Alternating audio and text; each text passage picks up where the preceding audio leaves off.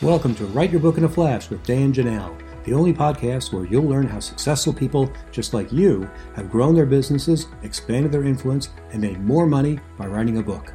On each episode, you'll learn the inside secrets to help you create a book that can serve as a powerful marketing tool to skyrocket your business. I'm your host, Dan Janelle. I help thought leaders, business executives, and entrepreneurs write their books. To find out more, go to writeyourbookinaflash.com. Congratulations, your book is on Amazon. Yay, you're a published author. Isn't that wonderful? Now, what do? How do you make sure your book sells? How do you stay in that top ranking? How do you make sure that Amazon actually promotes your book for you? What can you do? What's legal? What's illegal? You're going to find out lots of those things and a lot more on today's episode. Hi, I'm Dan Janelle. I'm a book strategist. That means I'm a ghostwriter, book coach, and developmental editor. And no matter where you are in the writing process, I can help you write your book. Let's get started. Our guest today is the #1 best-selling author, Julie Broad. How are you, Julie? Hey, I'm great. Thanks for having me.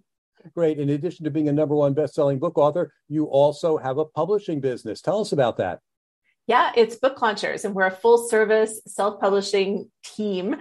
We work with you from the beginning, or if you've worked with somebody like you and you've got a draft that's ready to go to production and design, we work with authors on that, and then we'll do marketing at the end. So we're helping them actually get the book into the reader's hands at the end of the whole process too.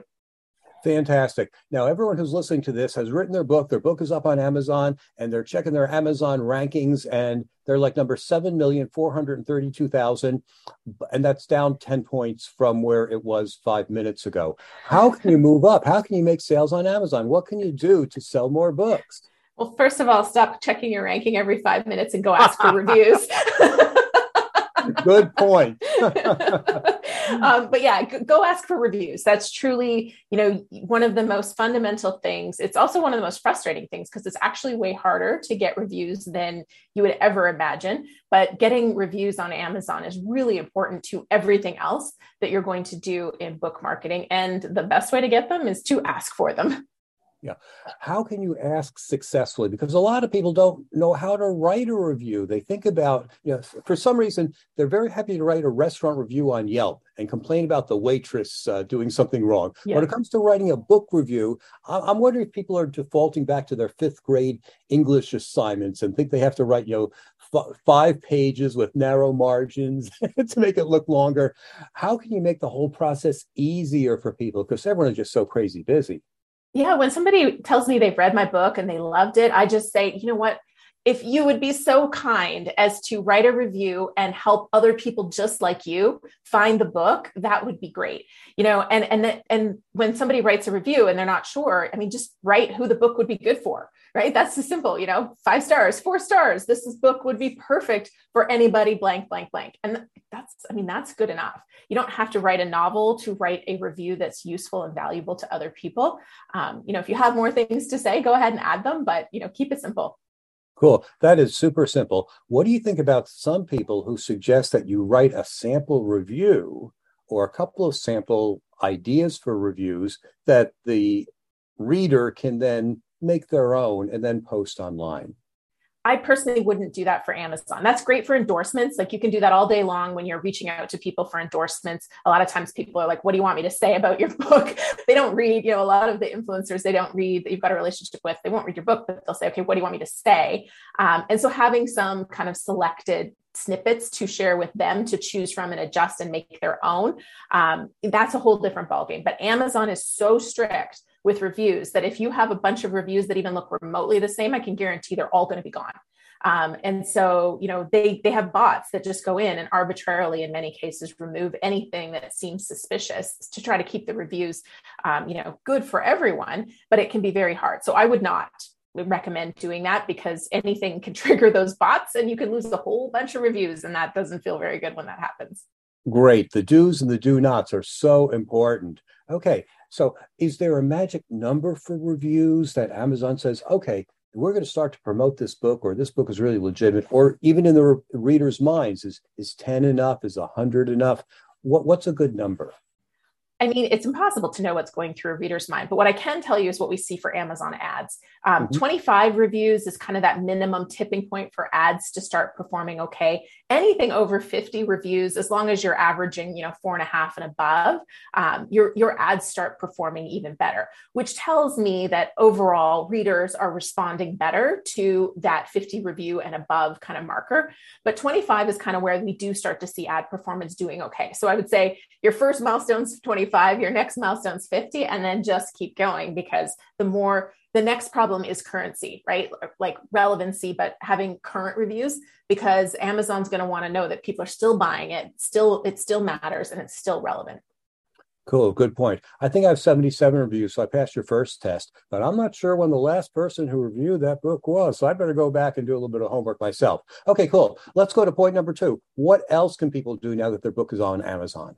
Maintain your profile page. And a lot of authors don't even know, but you go to Amazon Author Central to create your profile page, and you can upload videos. You can even have a link to your blogs. There's lots of things you can do on that page, but you want to keep it current, every 6 months, maybe every year at a minimum, and just go in and add new editorial reviews and do what you can to kind of keep that page current, because you never know when somebody's going to stumble upon your book and click on your name, which is hyperlinked to that profile page. You can also put websites and things like that on your Amazon Author Central page, which can be nice. So there's lots of cool things you can do on there, and that is a great sales tool that Amazon gives you. So use it. Okay, great. Now, is that something more for the reader's point of view and to get them to buy, or does Amazon actually use that information to promote your book in some way? Amazon algorithm is ultimately a mystery. I think Amazon doesn't do anything on accident.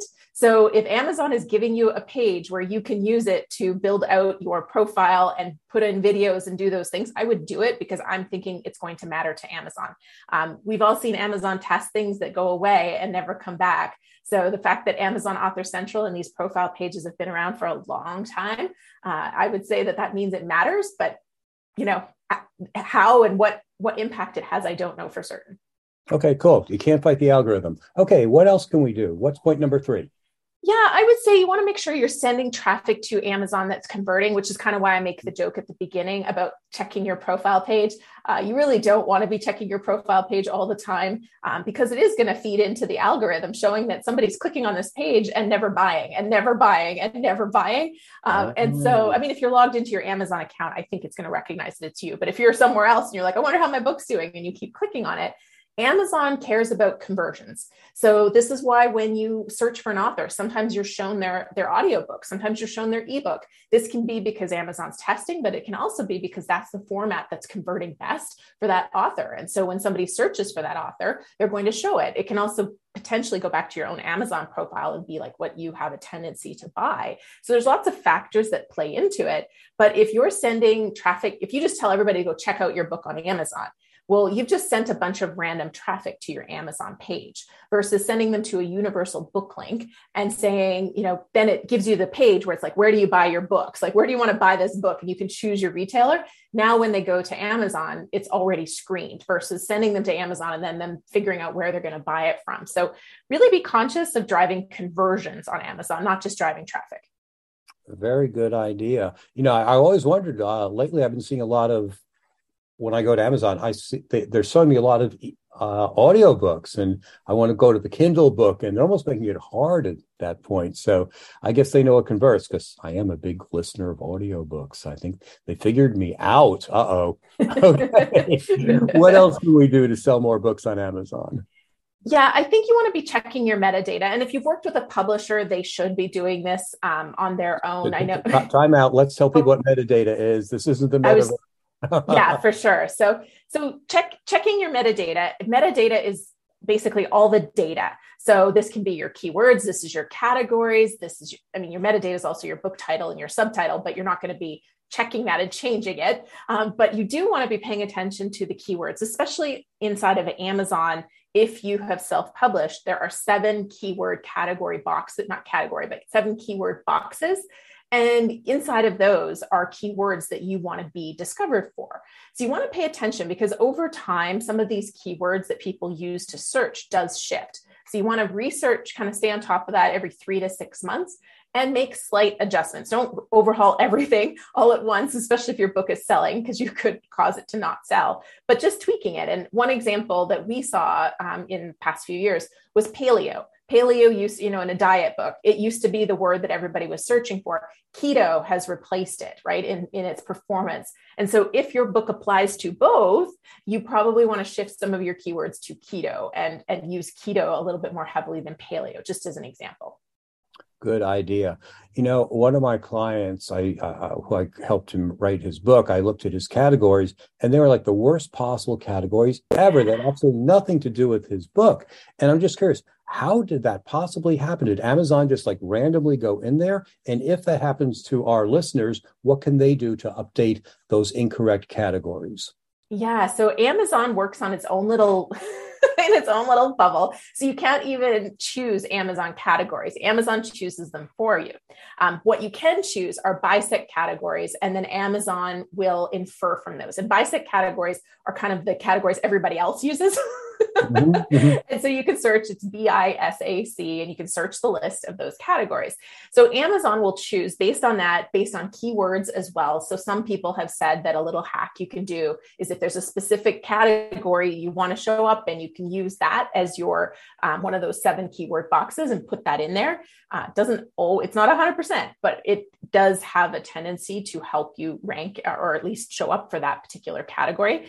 But I'm sure you've seen that Amazon has sub categories for things. And so it's a bit of a game to try to get into the categories that you want with Amazon. And it is keywords and bisect codes that they're using largely. There's also some content that they're taking from inside of the book to derive that. So if you are in really wonky categories, write Amazon. KDP has support. You can write them and just kind of say, like, these categories don't make sense, and these are the categories I should be ranking in, and give them a list, and they will usually change them.